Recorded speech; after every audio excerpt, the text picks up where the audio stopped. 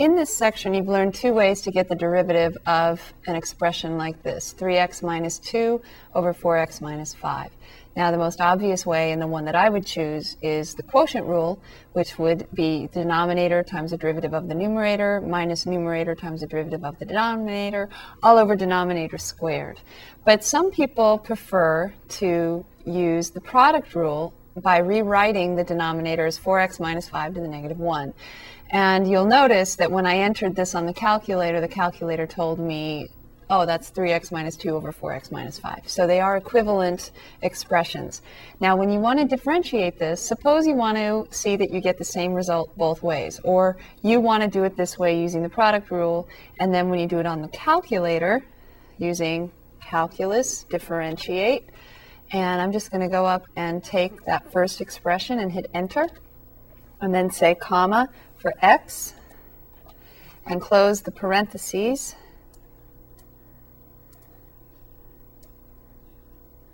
When I hit enter,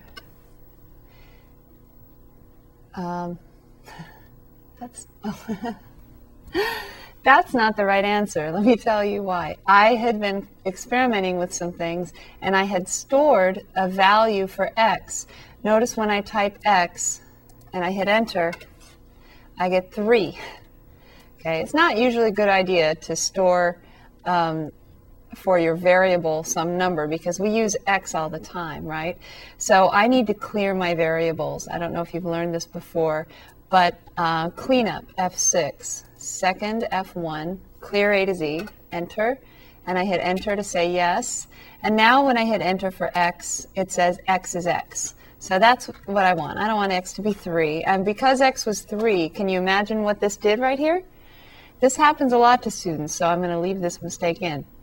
What people do is if they have something stored in their calculator, not usually for x, but maybe for a, say a matrix or something like that, it'll tell you either an answer that doesn't look right, how could the derivative of this quotient be equal to just the number negative 1/7, or it'll tell you, oh, there's a problem with your variable, error variables domain, something like that. And that's because you've got something in there for your variable. So you want to make sure that x is just x. And then if I go up and I grab that derivative again, and I hit enter, okay, now it gives me something that looks more realistic. This is what you would get if you did the derivative of 3x minus 2 over 4x minus 5 using the quotient rule and simplified. So this is from the quotient rule. That's another reason why I like the quotient rule, because if you do it this way, then you get negative 7 over 4x minus 5 parentheses squared. Now, if you did the product rule, though, using this highlighted expression right here, using the 3x minus 2 times the negative 1 power of 4x minus 5, then you're going to maybe get it in a different form. And when I did this by hand, using the product rule, I got the following. I'll type it in and then I'll show you. I got quantity 3x minus 2 times negative 4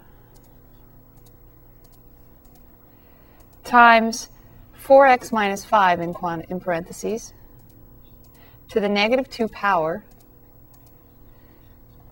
and then plus 3 times quantity 4x minus 5 to the negative 1 power.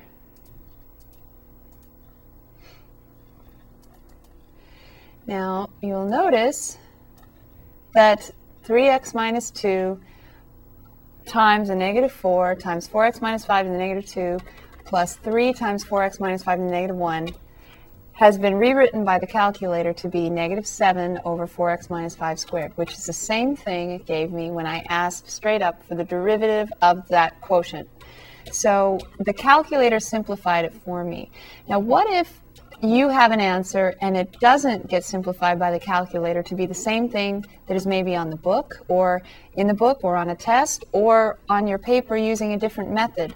How can you be sure that one form of an answer is the same as another?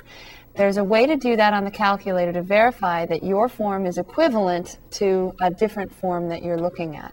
And the way to do that is to go to Algebra, Solve, and what I'm going to do, I'm going to grab the one that I found by using the product rule, enter, and I'm going to say equals, and then I'm going to grab the answer that the calculator gave me, the one when I took the derivative of the quotient, and I'm going to say enter to put that in there. So what I'm saying is my expression equal to the calculator's expression, but this is a solve command, so I have to say comma x and close the parentheses. So I've got my expression, I have solve, my expression equal to their expression, comma, for x. Close the parentheses and hit enter, and it says true. So it says it's true that my expression is equivalent to their expression. Now, if you get anything other than true, for example, false, or also x equals something, if they give you a solution for x, then odds are you don't have equivalent expressions. And you either need to make sure you entered it correctly with all these parentheses and exponents, that can be difficult, or you need to make sure that you did the problem correctly and go back. As another example, in the calculator tips in this section, they've got an example where they say, suppose your answer is one thing and the text is another. How can you verify that yours is the same as the text's? So I'm going to clear all this out now and look at this other example. They said, suppose your answer looks like this. I'll type it in and show you. Also, it's in your book at the end of this section. 1 divided by, I'm going to need parentheses for the denominator and then another set of parentheses for x plus 1 to the power of parentheses 3/2, and then times, still in the denominator, parentheses for x minus 1, the quantity x minus 1 to the 1/2 power. Do 1 divided by 2. Don't do 0.5, because if you ever use 0.5 as an exponent, sometimes if there are numbers in your answer, it's going to give you a decimal approximation to your answer, because that's what you gave it. So if you want an exact answer, put in the fraction 1/2, not the decimal 0.5. I'm going to close the denominator. I hope that I've got the right number of parentheses in here. That's correct.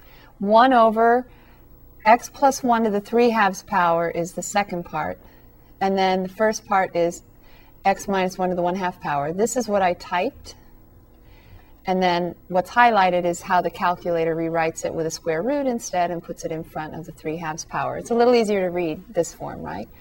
Suppose the answer in the book, though, is parentheses x plus 1 to the -2 all over the square root of a fraction. Let me show you what that looks like.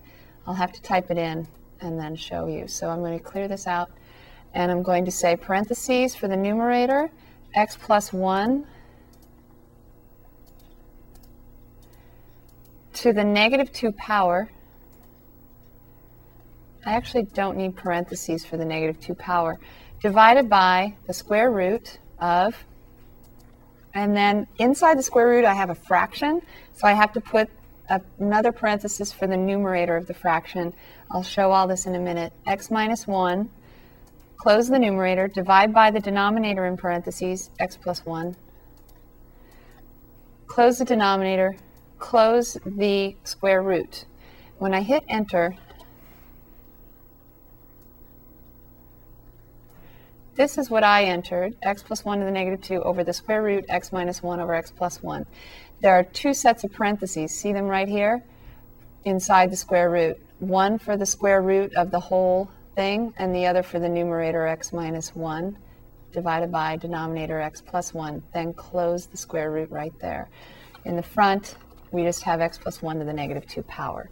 Notice that the answer given by the calculator as an alternative form is 1 over x plus 1 squared times that square root. So can you see what it did between what I typed in and what it has here? Here's what I typed in, and then its answer.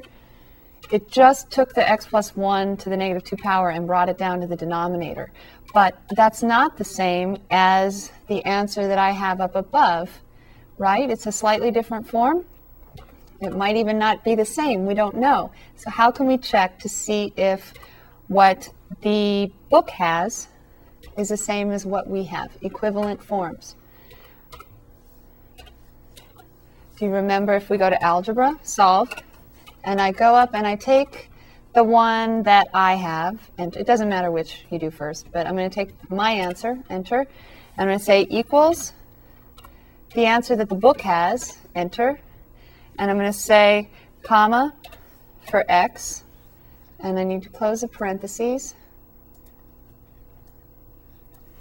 So I've said solve, setting my form equal to their form, comma for x, because it's a solve command, it always needs comma, whatever variable you're solving for. Hit enter.